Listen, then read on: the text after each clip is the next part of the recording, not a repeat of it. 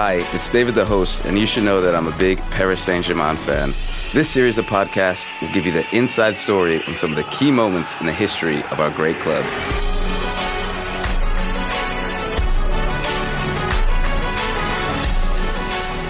Paris est magique. This podcast breathes life into the history of PSG.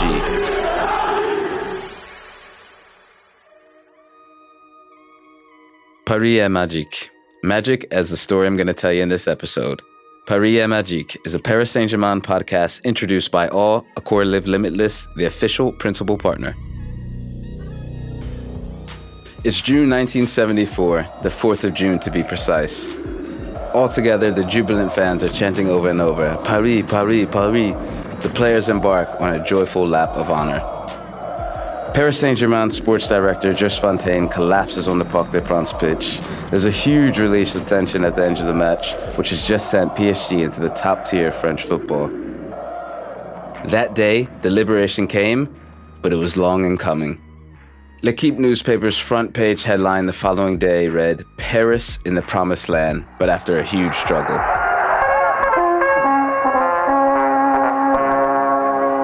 Paris Saint-Germain en première division, c'est fait. Here we are, Paris Saint-Germain in the first division. We were quickening our boots last night at the Parc des Princes.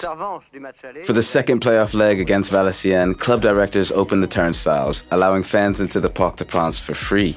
Nearly 20,000 supporters were all too keen to take up on the offer. The stakes are huge. The capital city club has the chance to earn a prime spot in the French football landscape. President Daniel Hester agreed an unprecedented partnership with RTL in December, which saw a 1.2 million franc grant awarded to PSG, the equivalent of around $200,000. If they didn't win promotion to Division 1, however, they would have to refund it. So yes, PSG has a date with destiny. Eric Renault remembers it well. Il y a eu une causerie d'avant-match. The pre-match team talk was the shortest I ever experienced in my career as a footballer. Parce que je pense qu'elle a dû. I think it lasted between 30 seconds and a minute. The equation is simple. If we go up, you'll have the Parc des Princes with 45,000 fans. If we don't, it'll be 1,500. Ça a été clair, net. There were no ifs and buts. À vous de jouer. Over to you to do the business. Beaten 2-1 3 days earlier in the first leg away to Valenciennes, Just Fontaine's men needed to rise to their game. And time is of the essence. Like goalkeeper Jackie Blanchard, the Parisian team was ready. C'était qu'un match de foot comme les autres. The opening stages were more or less like any other game. We still had to stay focused, not lose concentration, and just overlook the stress, because getting to the top tier was the best thing that could happen to us. Put through by Jean-Pierre Dogliani, Congolese attacker Francois Mpele opens the score in the first half, thanks to a magnificent touch control and strike from just inside the penalty area. But the Parisians are rash in defense and let Valenciennes steal an equalizer just before halftime. Despite the pressure, Just Fontaine doesn't get overwhelmed. Guys, if you want to win, it's not going to be playing like that. Press the ball quicker. We're playing like granddads out there. You just need to raise the tempo and show we want to win this match. The Parisians are caught out again right after the restart, but remain united. At that very moment, things that might seem anecdotal provide them with strength. Between the first leg away at Valenciennes and the second leg, Eric Renault, a club youth product, got married. It was an important event for the Parisian group and, of course, for Eric Renault. All the technical staff were there, the directors, the players and their wives, the singletons. On a fait une belle fête. We had a great celebration that brought a little something extra, which was nothing to do with the football side, Du côté de l'ambiance, du but côté more de the group atmosphere and motivation. motivation, à savoir que on se prenait We pas la didn't let tête. things get to us at the time. We just did things as they came along. Ça avait été un petit peu quelques jours. Made for a few days of relaxation before this really important second leg. C'était super important, quoi.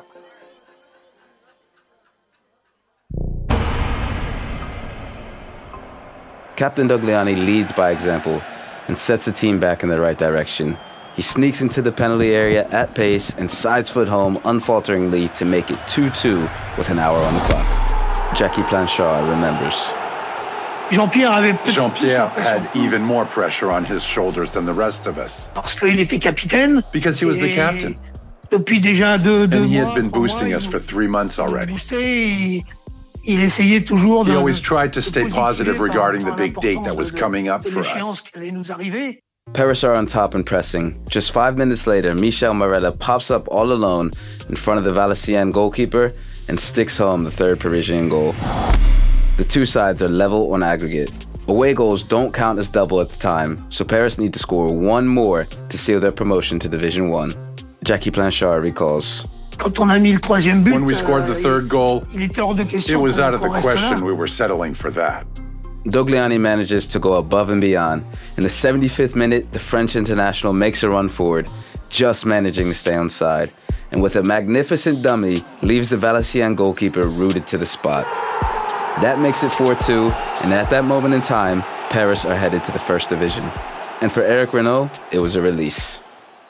I remember that goal very well, because it was the one that set us free, even if there was still time left to play. We knew that if we had to kick the ball out over the top of the Parc des Princes stands, we would do it. At the time, there were no balls dotted around the pitch for ball boys to throw in.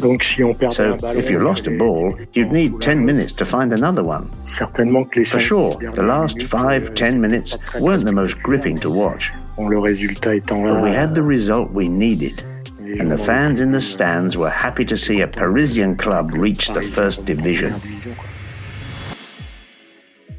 The Valenciennes defense regrets letting him through, thinking he was offside.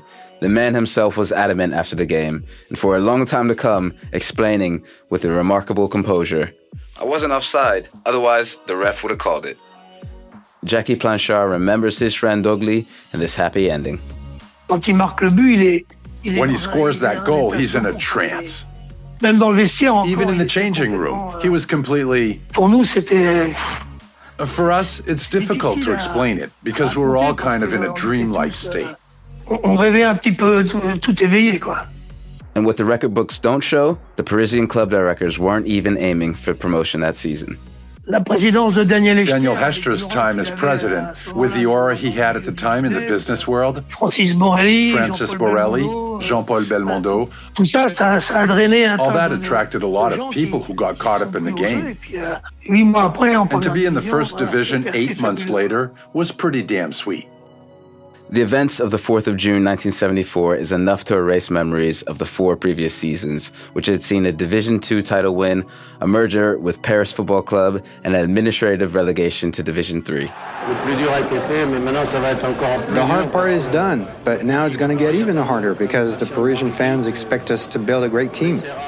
We're going to try to give them lots of special moments, but not as draining as tonight. I'm totally wiped. Pour moi, c'est le souvenir. It's this unforgettable memory of my little career. Faire remonter le club de la capitale. Taking the club from the capital up and seeing that to this day they've never gone back down. It makes you feel you've helped chip in a bit. These days I'm still married to the same person, and PSG have never gone back down to the second division. Almost 50 years later, Paris Saint-Germain has established itself as a Ligue 1 powerhouse. But the club, of course, are still dreaming of even bigger things.